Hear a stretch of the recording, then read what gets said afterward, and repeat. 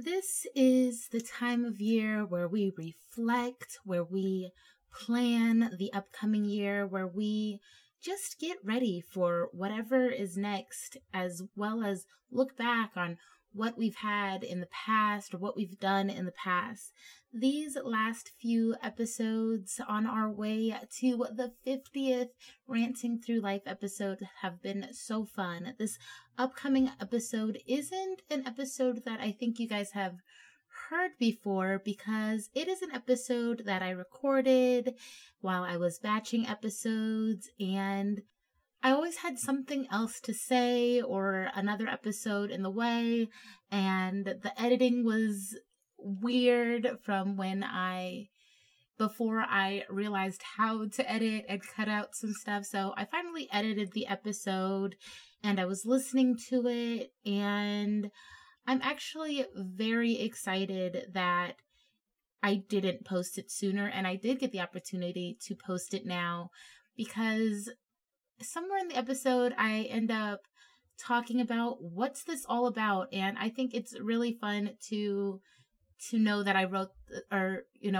and did this episode and outlined this episode over a year ago, and it still rings true now. And let's go.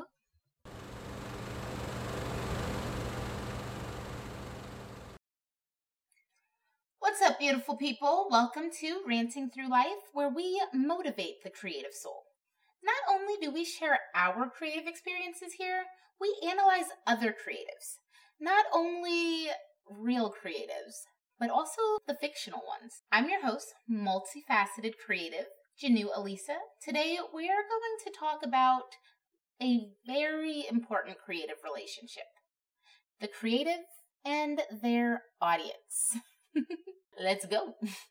Okay, so the creative and their audience, I'm going to say is actually probably one of the most important. I was going to say most, but honestly, the most important thing comes with the creative and their self.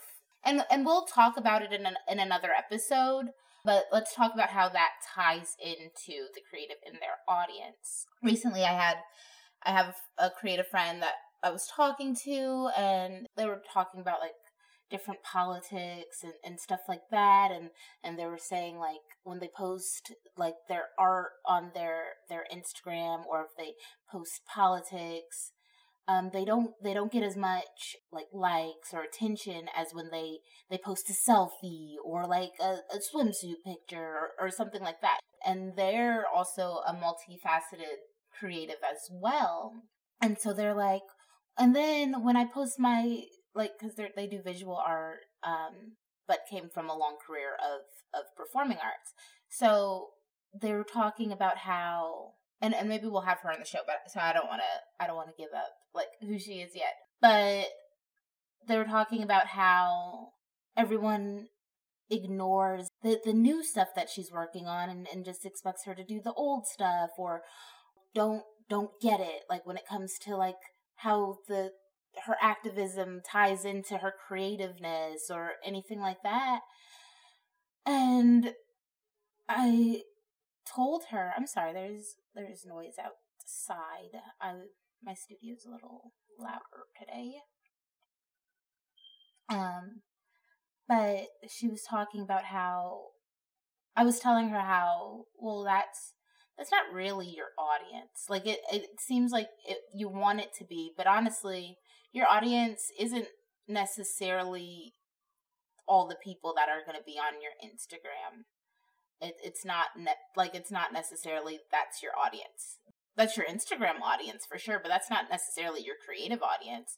And especially as multifaceted creatives, we learn that for each aspect of our creative careers and lives, our audience isn't always going to be the same person. Someone could really love me as an actress, right?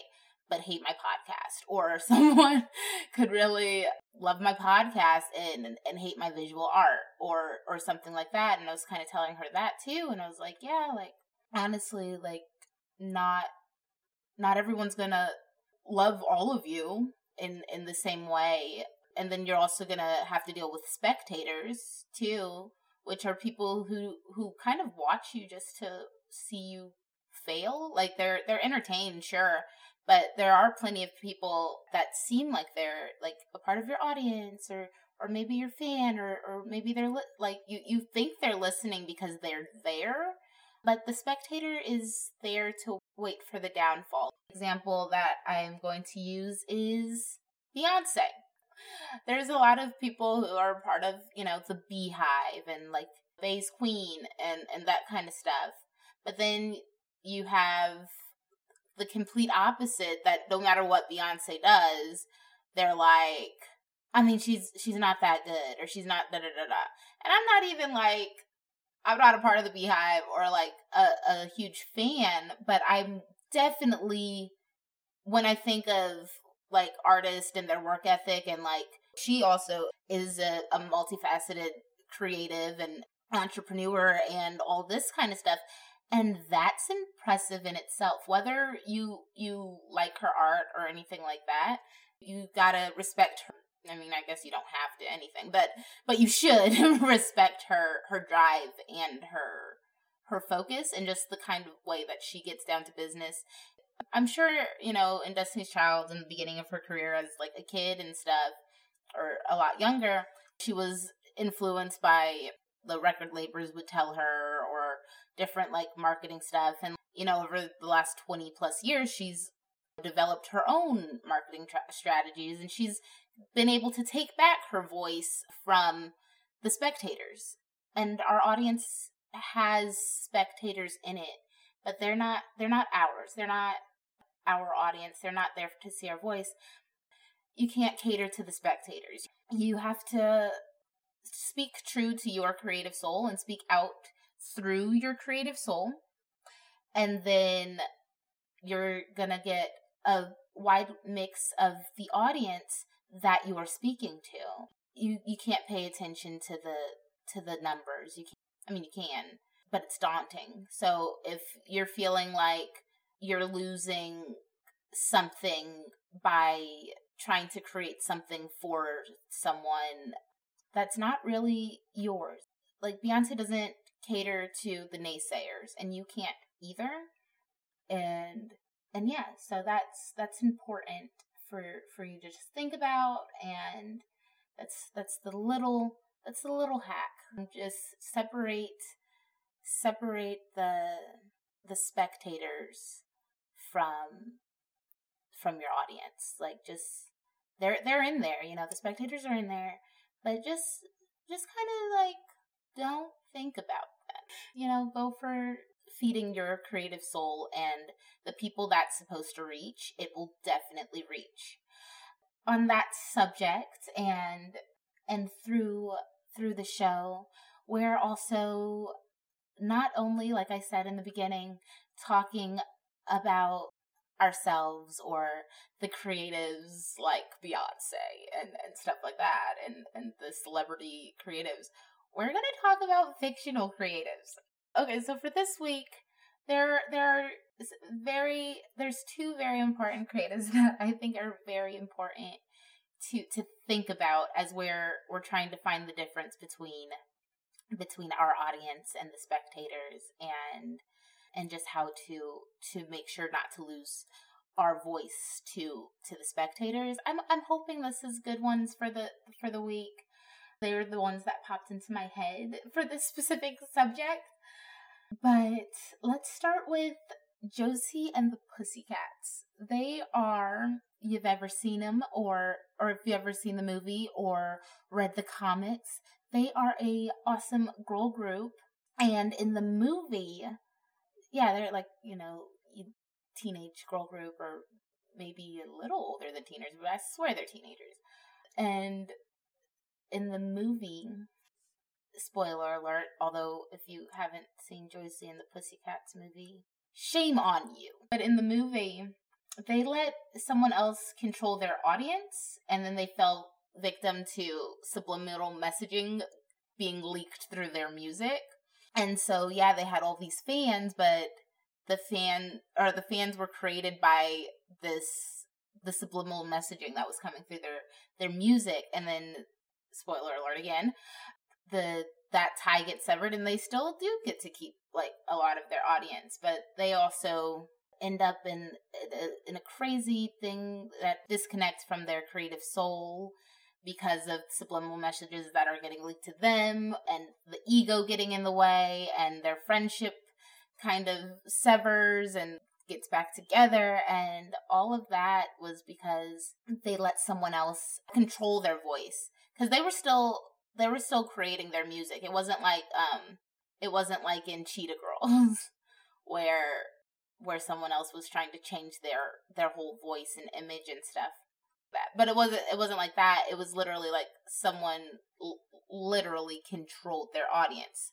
So at a point, everyone was kind of a spectator, because they were just told that they liked this, and they were selling stuff through their stuff, and they're like, had to go through that. And so Josie and the Pussycats are the fictional creatives of the week, along with on a different but similar kind of thing of Brian Griffin from Family Guy. Brian Griffin from Family Guy doesn't really have an audience, but it's kind of his fault in a way, because he's so focused on what's going to make me famous, or what's like, his ego is the thing that drives his very dark creative soul. Like he might be a really talented creative, but he's not thinking with his creative voice. He's more thinks with his ego. Like, there's the episode where he releases his book and no one buys it, and it's not for poor marketing. He let his ego get in the way for that one. Because I know plenty of us that are like, no one bought my book either. But instead of it being like, oh, of course not, because I kind of wrote it like for me, or something like that, he kind of like blames the lack of audience on everything else. He doesn't, I don't know, like, I have no idea what his books are about, but he's kind of pretentious and snooty about it. Like, instead of like humbling himself to even the experiences that he does get, and instead of like when he wrote the really good script, or the script that bought, he lets them change all of it based on whatever. Like, to change some things is important, but like to for perspective purposes.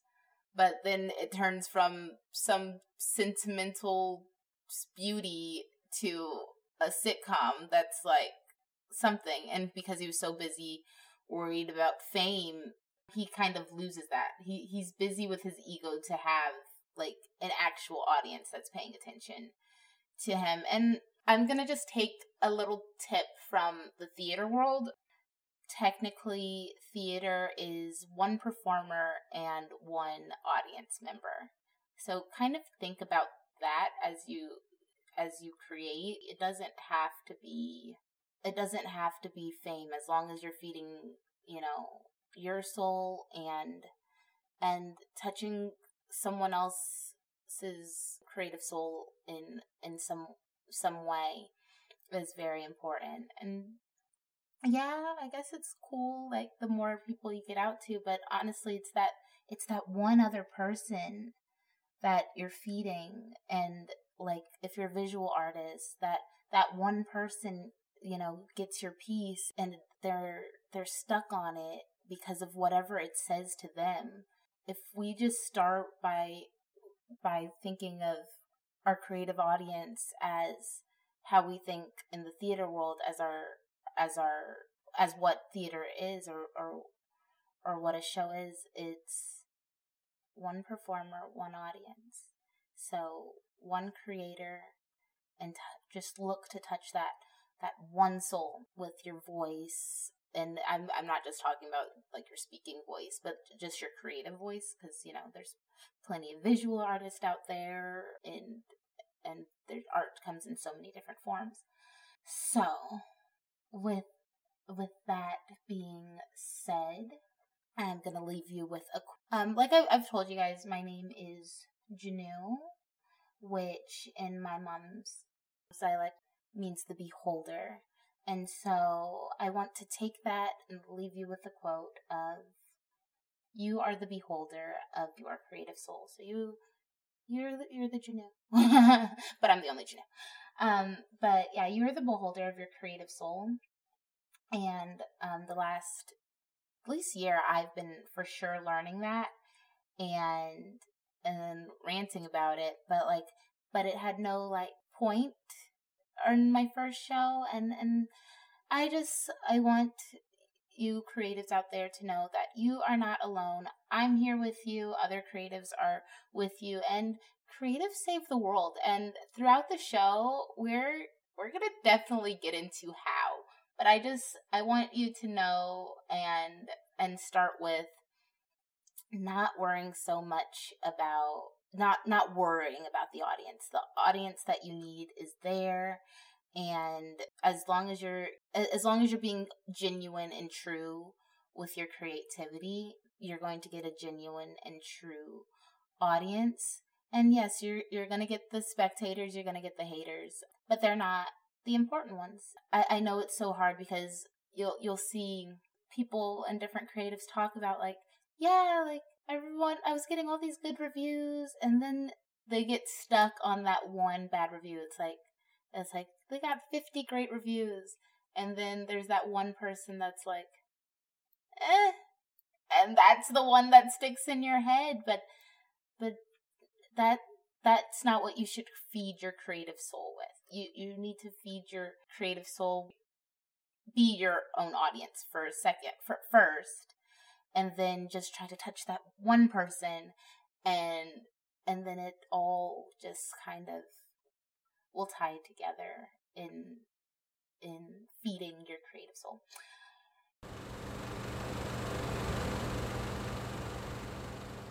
Thank you for joining us today on Ranting Through Life Hacks for the Creative Soul.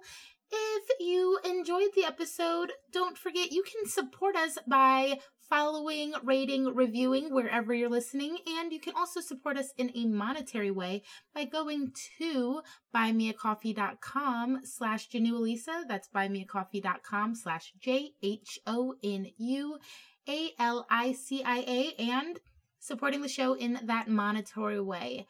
As always, you are the beholder of your creative soul.